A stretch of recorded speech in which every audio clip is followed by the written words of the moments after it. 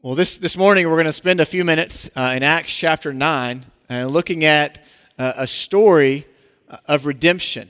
Looking at two characters that played a small role and then one character that played a central role in a story of redemption in the life of two men and how that impacted the world. And I don't know about you, but we're going to be in Acts chapter 9. If you want to go ahead and turn there. If you don't have a Bible, there's a red Bible in the pew in front of you. You can turn to page, I believe it's 777 is the page this morning that you can find Acts chapter 9 on. But I don't know about you, but I am intrigued by, I'm entertained by, I really enjoy watching movies that tell stories about redemption. Hollywood has found a way to make millions and millions of dollars telling redemption stories. Some of these stories are about real people. You see the movies, they're based on a true story, inspired by real events. None of them are actually completely true. Hollywood doctors them up just a little bit. But then they're completely, as Tate's learning in kindergarten, the difference between nonfiction and fiction. And they're completely untrue, unreal stories that a creator, a producer, a writer, a group of people get together, write a script, and make a movie about it. And one of the most popular ones, at least in our family, maybe in yours as well, is the Toy Story trilogy. And then there's been several little offshoots. I think there's one called the Toy Story That Time Forgot, comes on around Christmas time, and there's all these characters. But the central players in that story of Toy Story. And so we're going to talk a little bit about the very first one this morning and talk about the topic of redemption in the movie Toy Story. So if you've seen that movie, you know that Andy is a human being. He's a child, and he has a bunch of toys that when he's not around, these toys come to life, and they interact with one another, and they talk, and they play, and they do pranks, and they do things to one another, and they check when Andy's coming home, and they get back where they need to go and all that. And Andy's favorite toy, he's got his name written on his boot, is Woody the cowboy. And Woody's a part of the Roundup gang. You learn to meet some more of them in Toy Story 2 and Toy Story 3. You get to know them a little better. But in Toy Story 1, Andy, his favorite toy is Woody, and he's like the central guy that everybody is friends with, and all the toys kind of look to him for leadership and look to him for direction, and the voice is played by Tom Hanks. So just a great movie. We've watched it probably dozens and dozens of times at our house. We have, I think, a DVD version of it, and it's saved with a DVR, and I'm pretty sure we have a version of it on an iPad or something like that. But in that movie, Woody makes a few mistakes. He gets himself into a little bit of trouble. Buzz, this new toy that comes into the mix, he gets him lost, gets him separated from the rest of the toys. Andy and his family are getting ready to move. All this is happening. And so Woody has to do something to redeem himself.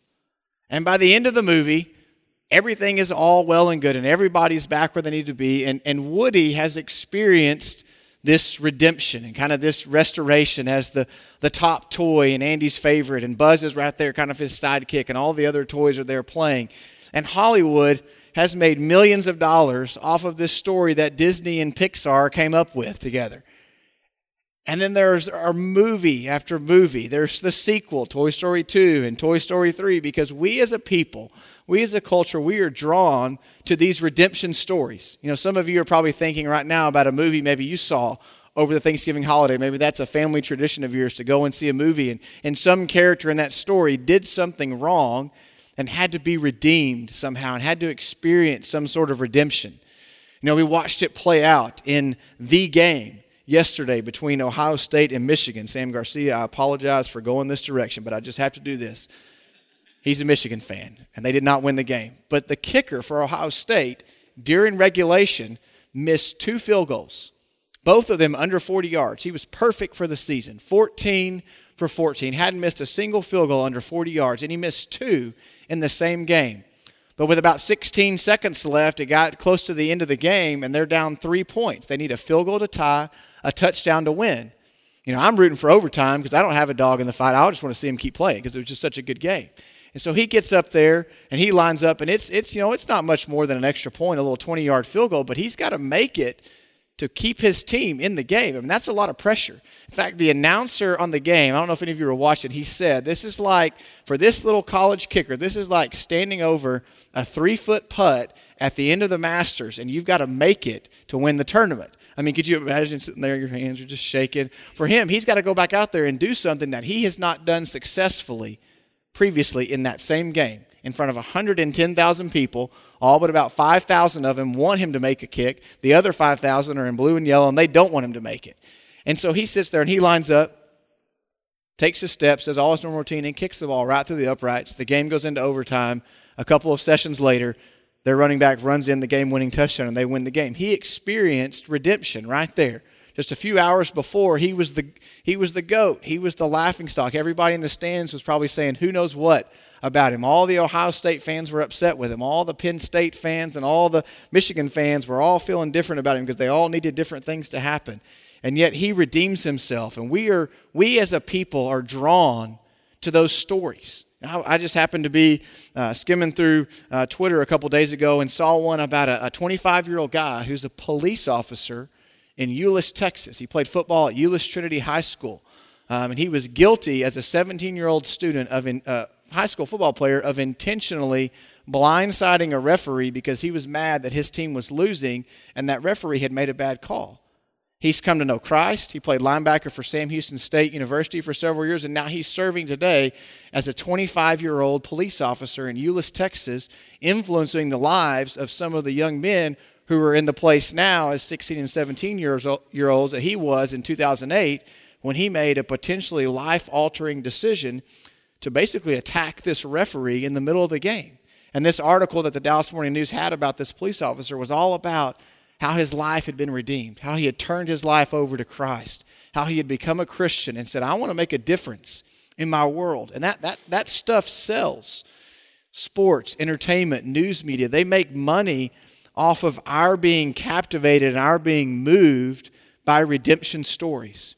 You know, and I wonder this morning as we think about the people around us, as we think about the last several weeks, as we've looked at the life of the man who changed everything, and we looked at the way that Jesus in different ways has changed our culture and changed the way we live our lives and changed the way we relate to God. And now as we take this Sunday between Thanksgiving and the start of the month of December and the Advent season started this morning, and we take the walk and the road towards Christmas, I just wonder if we really have truly considered the fact that even though we do love redemption stories, are we good at practicing redemption?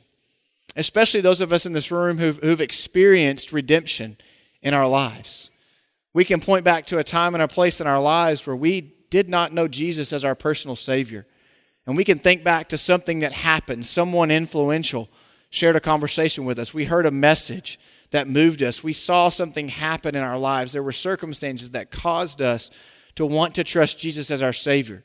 For me, that happened as an 8-year-old boy at a Royal Ambassador camp in Northeast Texas, outside of Dangerfield, in a little place called Lone Star, and just an opportunity there to be drawn to Jesus as my personal Lord and Savior. A couple weeks later, I was baptized in my home church in First Baptist Sulphur Springs, and just had an opportunity there to then grow and experience the process of redemption, a process that I'm still experiencing today. That I still have to wake up each morning and recognize that I can't do what I do as a husband, as a father, as an individual, as a minister, as a friend, a family member, all the different things that God has called me to do without the redemption that I've experienced and the walk that I have with Jesus Christ. And I just wonder, we're quick to be redeemed. We're quick to say, yes, I want that for my life. I need that for my life. But are we quick when that happens to someone around us? When that happens in a world that is drastically different than maybe what we see God's design and God's plan, do we receive those who are in need of redemption? Do we receive those who have been redeemed and maybe their circumstances are not what we would like them to be? And that's what's happening in this story in the book of Acts that we want to read today and look at these two characters in this story. And this is not the kind of redemption story like Toy Story where a bunch of people sat in a room and wrote down on a piece of paper or typed on a computer a script for a movie. You know, this is real time. This is nonfiction. This is real stuff that happens. And it's so much more powerful than anything that Hollywood could ever come up with.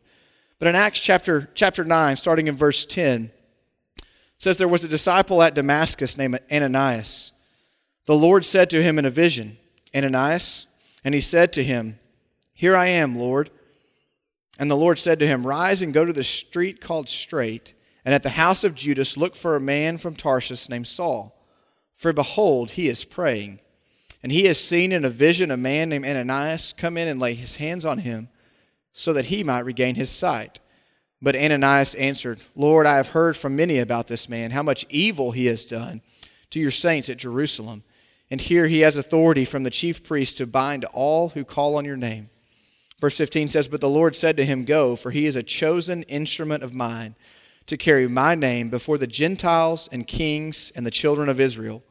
For I will show him how much he must suffer for the sake of my name. So Ananias departed and entered the house, and laying his hands on him, he said, Brother Saul, the Lord Jesus, who appeared to you on the road by which you came, has sent me so that you may regain your sight and be filled with the Holy Spirit.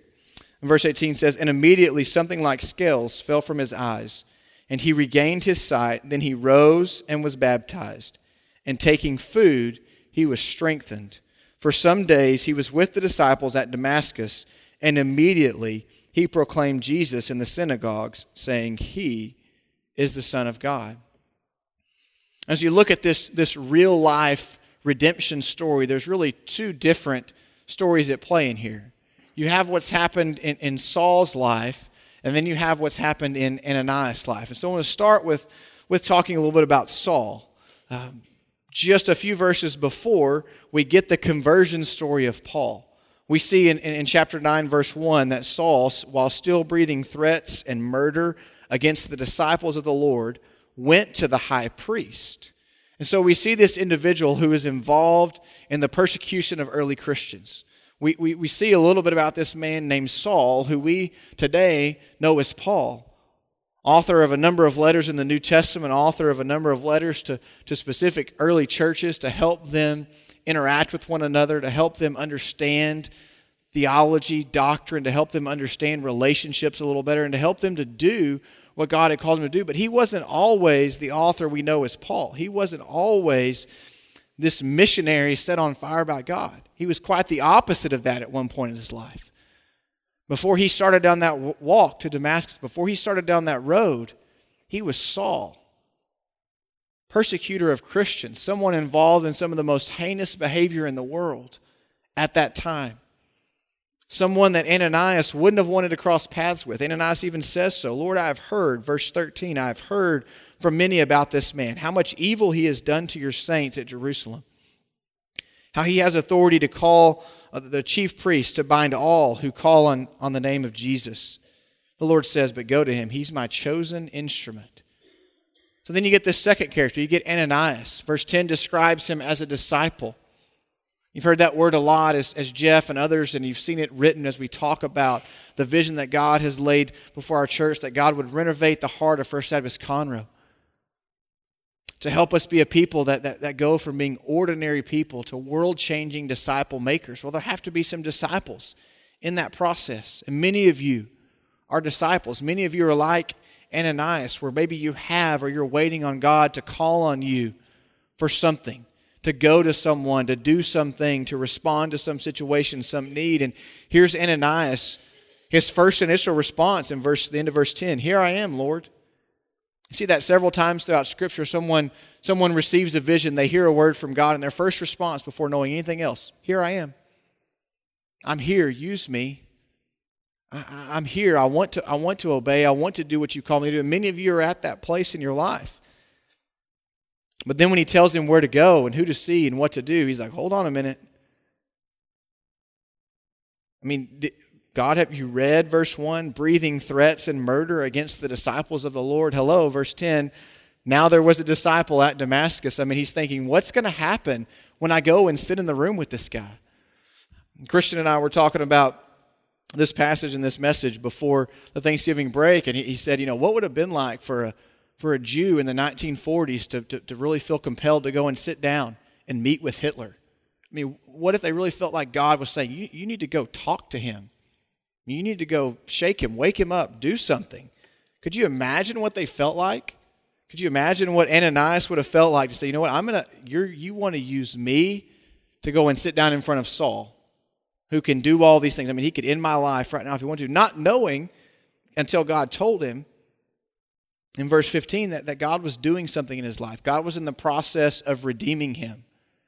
And I don't know if this morning you might know someone that God is in the process of redeeming them. They haven't quite figured it out yet. Maybe they're not literally blinded like Saul was, but maybe figuratively, maybe spiritually, maybe relationally. They're blinded to the truth of who Jesus is. And God wants to use one of you to reveal that to them through something you say, maybe something you do. I don't know what it is this morning that God's calling you to do, but I know this. I know that there's some things that you and I can learn from Ananias and Saul's interaction with one another. And I know that there's something that we can learn about the central figure in this story. See, Ananias and Saul, they're just characters in this story. They're like a Woody and like a Buzz. They're involved in the story, but they're not the central part of the story. See, the change that Jesus Christ brought about in Saul's life on the road to Damascus, you see that in the verses preceding. You see that in verses 1 through verse 9, where Jesus comes to him. Verse 5 says, he said to you, "Who are you, Lord?" And he said, "I am Jesus, whom you are persecuting." The very one that was persecuted, the central figure in all of Christianity, the one that the songs that we'll sing about in the coming weeks leading into Christmas, the one that the Christmas season centers around his birth, him becoming flesh, the entering into the world, visits Saul and says, I want to redeem you because I want to use you. The same way he redeemed Ananias at some point in his life. We don't know as much history about his conversion, but we do know this, that God wanted to use him. And so what is it that you and I can learn from the lives of Ananias? And what is it that you and I can learn from the life of Saul, who was later converted to Paul? I think the first thing is this, is that we need to be redeemed. I'm not just saying we as in the people sitting in this room, but people need redemption. It doesn't take us very long to figure out that we are a messed up people. Even the very best of us, we're still messed up. And so when we come before God, or we come into the church, or we sit down around God's Word, we need to know, we need to acknowledge the fact that we need redemption. And Jesus Christ is the only one capable of providing that redemption. It's as if, if you're comparing it to the movie illustration, it's as if Jesus is not just the central character in the story, but he wrote the story. He's the producer, he's the director, he's the paper on which it's written, he's the medium on which the story is stored, if you want to go electronic with it. He is everything. He's essential to that story. And so we see that, and we need that redemption. And Paul had that in his life as he was converted from Saul to Paul. Ananias had that in his life as he became a disciple and a member of the early church. And the second thing that you and I need to understand is not just that we need redemption, but that we are worthy of redemption. And not just we sitting here in this room, but we people in general are worthy of redemption. When God looks down at you, and he looks down at me, and he looks down at those around you and those in this world, he says, you are worth it. Not collectively, not just collectively, but individually. He wants you to know that you are worth it. He wants you to know that when John wrote, the Word became flesh and dwelt among us. He wants you to know that when we read that at the Christmas time and we know that Jesus took on flesh, he did that for a purpose. And that purpose is that each one of us is worth it. And then Jesus understood that it was worth it enough for you and I that he would go all the way to the cross for us. He says, let this cup pass from me when he's praying in angst in the garden. He said, if it be your will, but if not, let your will be done. I just want to be obedient to you. And then the last thing we see that I think we need to know is that redeemed people impact the world. You see that at the end of the story. You see that at the end of this account in verse 19 and 20. Saul, soon to be Paul, took food, was strengthened. He spent some time with the disciples in Damascus. And then verse 20, immediately he proclaimed Jesus in the synagogue, saying, he is the Son of God. See, God used a redeemed life in Ananias to impact Saul. And then God used a redeemed life named Paul, who used to be Saul, to impact the church, to literally impact the world. And even just this summer, as I spent several days in England as a part of the doctoral program at Dallas Baptist University, a trip that they put together each summer in the third year of the program. You go there fly into London and you spend some time at Oxford, spend some time in the cities around that area. And one of the things we did on the first Sunday we were there is we went on kind of a church hopping tour. We attended services at two different churches, one in the morning and one in the evening. But in the afternoon, we toured a church that was built in 1018. It's St. Peter's and St. Paul's. It's in Olney, England. And a man named John Newton was pastor of that church from 1764 to 1769. And I snapped a couple of pictures while I was there. I snapped a picture of his headstone. He died in 1807, was born in 1725, and for much of his life, he was involved in the British slave trade. He was a sailor, he was involved in the Navy, and he used those skills that he had developed to be involved in that part of that country's lifestyle at that time, and just really felt convicted that was not what he was supposed to do. Gave his life to Christ, ultimately became a pastor of that church for 5 years. That church was built, like I said, or the church started in 1018. In the 1300s, the building that we had a chance to be in was built. That's the lectern area and kind of the front of the church, the stage, the podium, if you will, and there's pews kind of parallel down each side. And so we spent some time together. There were probably 25 or 30 of us in our travel group, and then a few tourists were there with us as well. And looking where I was kind of positioned, looking across the way from me was this stained glass window. It says, "Amazing Grace, how sweet the sound." See, John Newton, who pastored this church, who was once a slave trader, was redeemed by Jesus Christ, along with another individual who he impacted his life named William Cooper. They wrote a song called Faith's Review and Expectation, a song that we sing today, known as Amazing Grace, a song that Nathan and Cooper played for us before the message. See, this summer I got to learn about a series of different men and women who display different types of what we were looking at as incarnational leadership, taking on the mind and body of Christ and living in life. And John Newton was an example that we looked at that day of incarnational redemption and how he took on the very concept of redemption and embodied what he had learned about Jesus Christ from God's Word and lived that out. He expressed in some of his writings that he had a deep desire to serve a God of redemption, but he wanted to put it into practice. And so as you think about that song, Amazing Grace, how sweet the sound that saved a wretch like me. Amazing Grace, how sweet the sound that saved a wretch like Alan Armstrong. Amazing Grace, how sweet the sound that saved a wretch like John Newton. That saved a wretch like Saul. That saved a wretch like Ananias. You can insert your name in there. Maybe today it's that we need to do a little bit of, as the original song title said, Faith's Review and Expectation. What's our expectation of our faith in Jesus Christ? What do we expect God to do, and what do we expect to happen as we live out and as we practice redemption in our lives? You know, I think it's pretty easy for us to understand that we all need redemption. It's not hard to get away from that each day. It's even pretty easy to understand that every one of us is worthy of redemption. So we see that in Scripture and we see that play out in the world. But then that third part, it's much harder than take that step and say, okay, having experienced redemption in my life, how am I going to impact the world around me? What am I going to do? You may not be able to write a song that becomes a cornerstone hymn of the faith, like Amazing Grace. You may not be able to influence someone like William Wilberforce, like John Newton did, had an influence over him, who would go to be the leader in London for abolishing the slave trade first and then slavery altogether in all of England and all of the British Empire.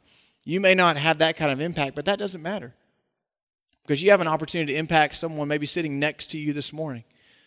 Maybe someone you're going to go home to this afternoon. Maybe someone that you're going to go back to school with on Monday, or you're going to be back at work with on Tuesday. You have an opportunity to impact those people's lives because you have a story of redemption that God wants you to tell. Maybe this morning you don't have that story. Maybe this morning you want to have that story for the first time. You want to have a marker in your life like I have from August in 1993, where I can look back and say, that's when God began a process of redemption in me and showed me that I needed a Savior. Maybe this morning you would admit, when we sat down and we had a time to pray for things that we were thankful for. Maybe you couldn't pray that you were thankful for a Savior. You know Jesus can be that person, but you haven't trusted him as your Savior. In just a minute, we're going to have a hymn of invitation. We're going to give you a time to do that. I don't know what it is that God is stirring in your heart at this point in your life, but I know this.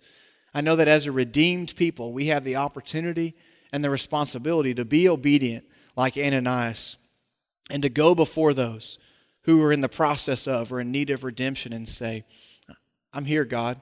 I want to serve you. I want to be used by you.